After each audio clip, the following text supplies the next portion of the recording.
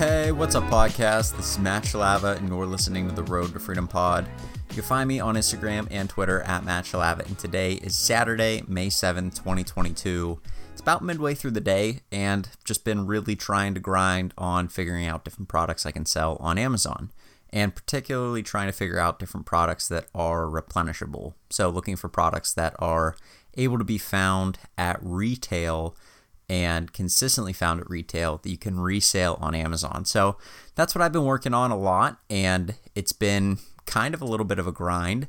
I've been able to find a lot more products today in the past couple of days than I was when I first started, but overall, still learning, still trying to figure it out, and still kind of putting in those reps, and that's really what I wanted to focus on today. That's kind of what I've been thinking about a lot, is just putting in the reps for reselling, and I think that's kind of something that you don't realize you need to do until you've kind of started working on reselling at all.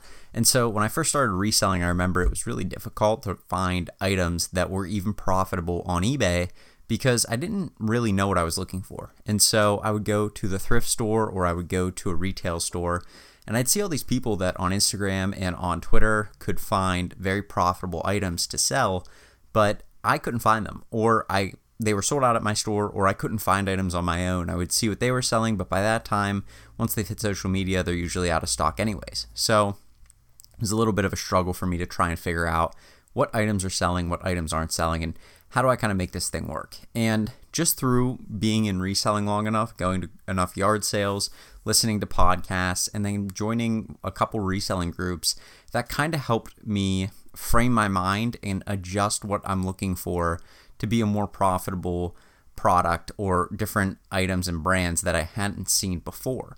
And so it just kind of came with time, and that's something that I've been thinking about a lot, is how do I find products and stuff? Because I find a lot of products. I can find a lot of products, especially if you're looking to do retail arbitrage.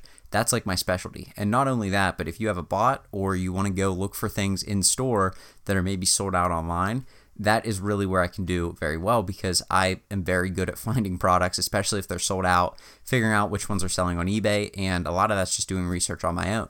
And so that's something that I can translate, like I talked about yesterday, into an Amazon business, but I still don't really know exactly what I'm looking for. It kind of comes with time. And so if you're new to reselling, you maybe feel like you're struggling.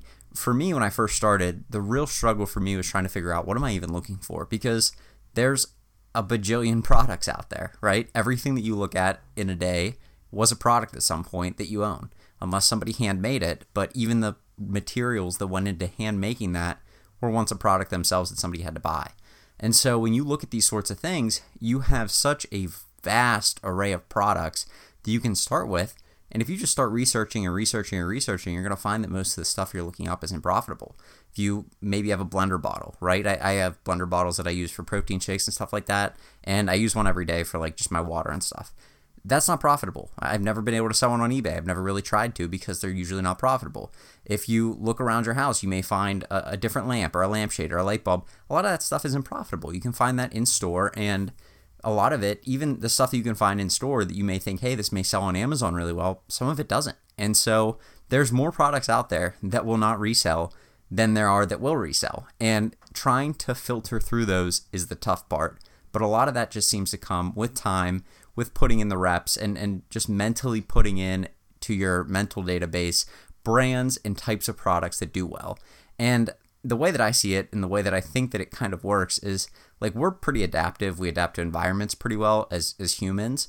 And so when that sort of thing happens and you're training your brain to look for a certain type of product or a certain brand, you start to recognize patterns, because people recognize patterns very well.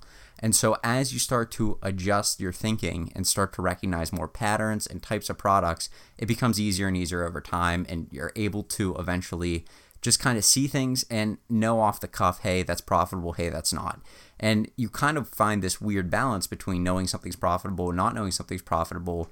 And there's often times that now you're leaving profit on the table because you're not researching everything. And so it's almost nice to have somebody that doesn't necessarily know which products are profitable and not profitable, so that way they can point one out to you sometimes. And a lot of podcasts I've listened to, that people take their kids, or people will have somebody with them, or maybe just be in a store and see somebody looking at a product very like intently and stuff, and then it causes them to go, hey, I don't know everything. Maybe I'll pay attention to what my kid's saying or what that person was looking at and go see if that's a profitable item. Typically, I wouldn't think it is, but hey, it may be.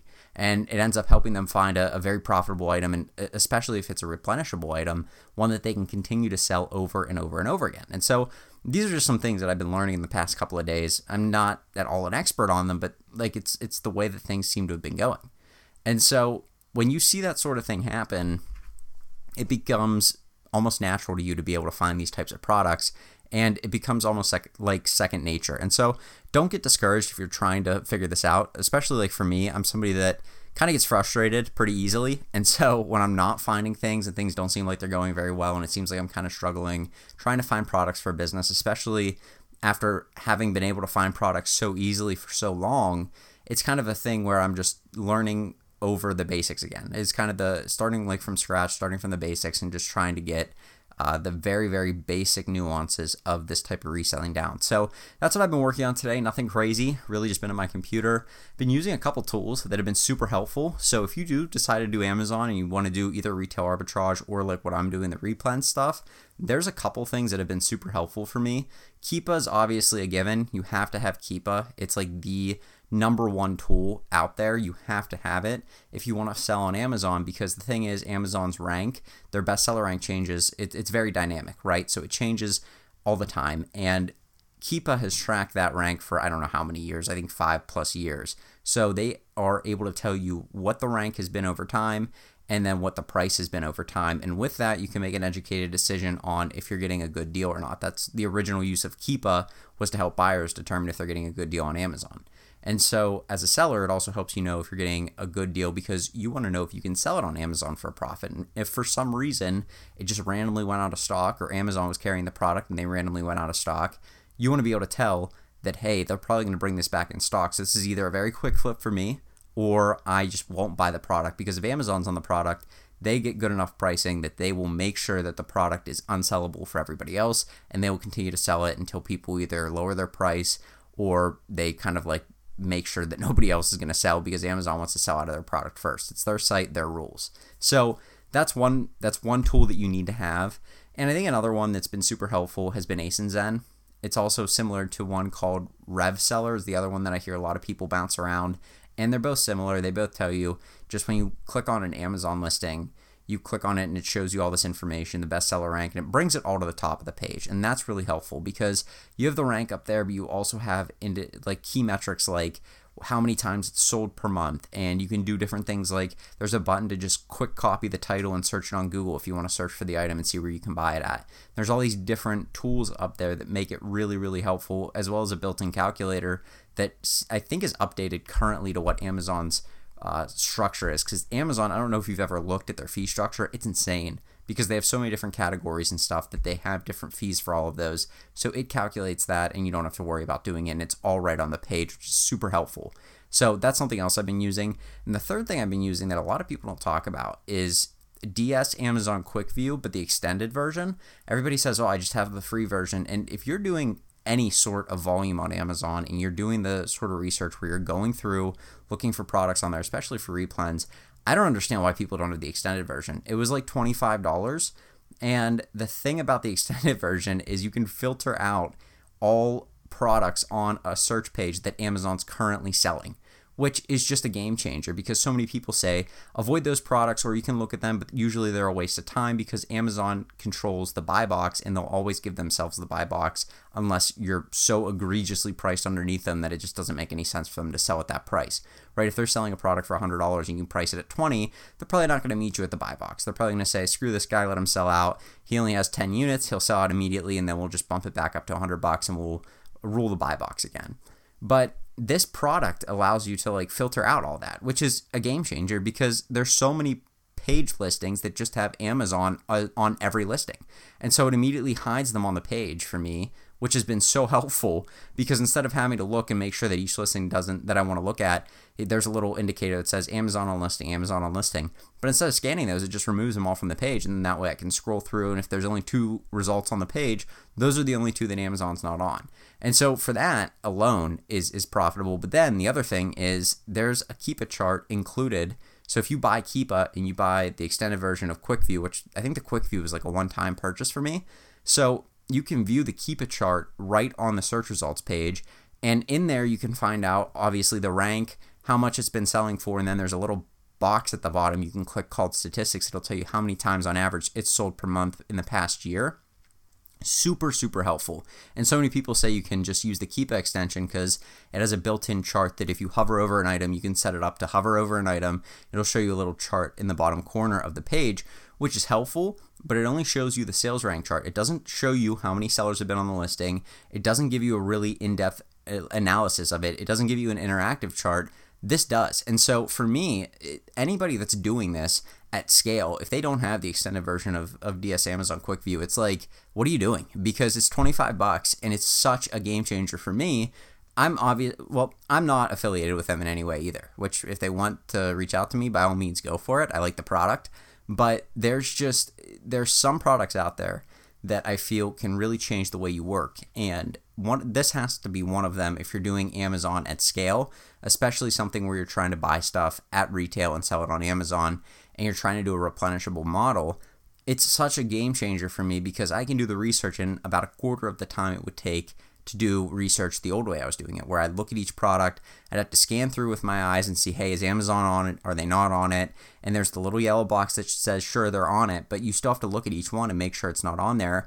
And it's just easier to have those filtered out. And then I would have to open up the page in a new, hit right click, hit open in a new tab and look and see what the Keepa chart was with an interactive Keepa chart because it didn't have that on the search results page like it does now. So just super helpful stuff for me that's actually way, way quicker to do the research. And if you can save yourself time and it's not that expensive, you have to do it because eventually your time's going to way outgrow what it's worth. And I value my time way more than $25 an hour anyways because I want to be able to make more than that. And so to spend $25 to save myself probably at least an hour just today, imagine the results and the return on investment on that in the future as I continue to do work. And then as I outsource that, the virtual assistant I outsource that sort of thing to can then do the work much quicker as well. That's one of the things I like to do. It sucks sometimes doing the monotonous work, but if I can do the work first, then I can kind of work my way through it, figure out what the fastest, most efficient way to do it is. And maybe that's the one thing I got from engineering is that I do like to do things as fast and efficient as possible when it comes to work.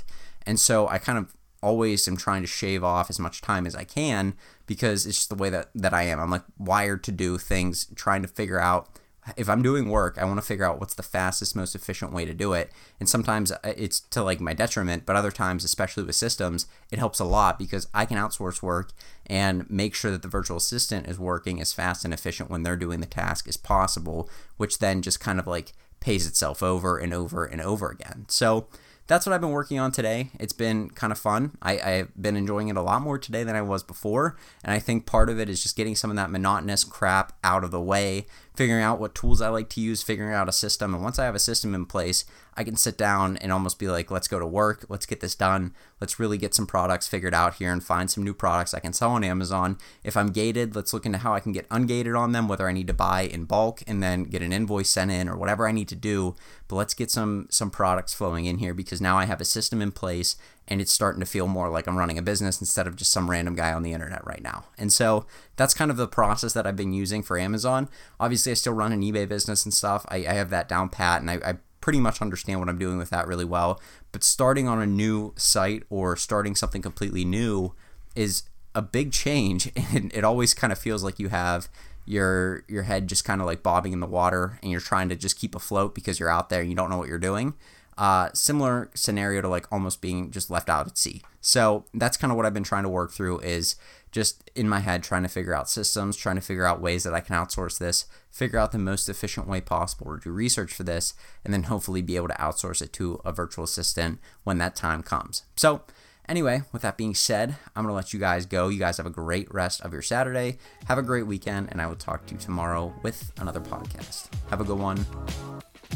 Peace.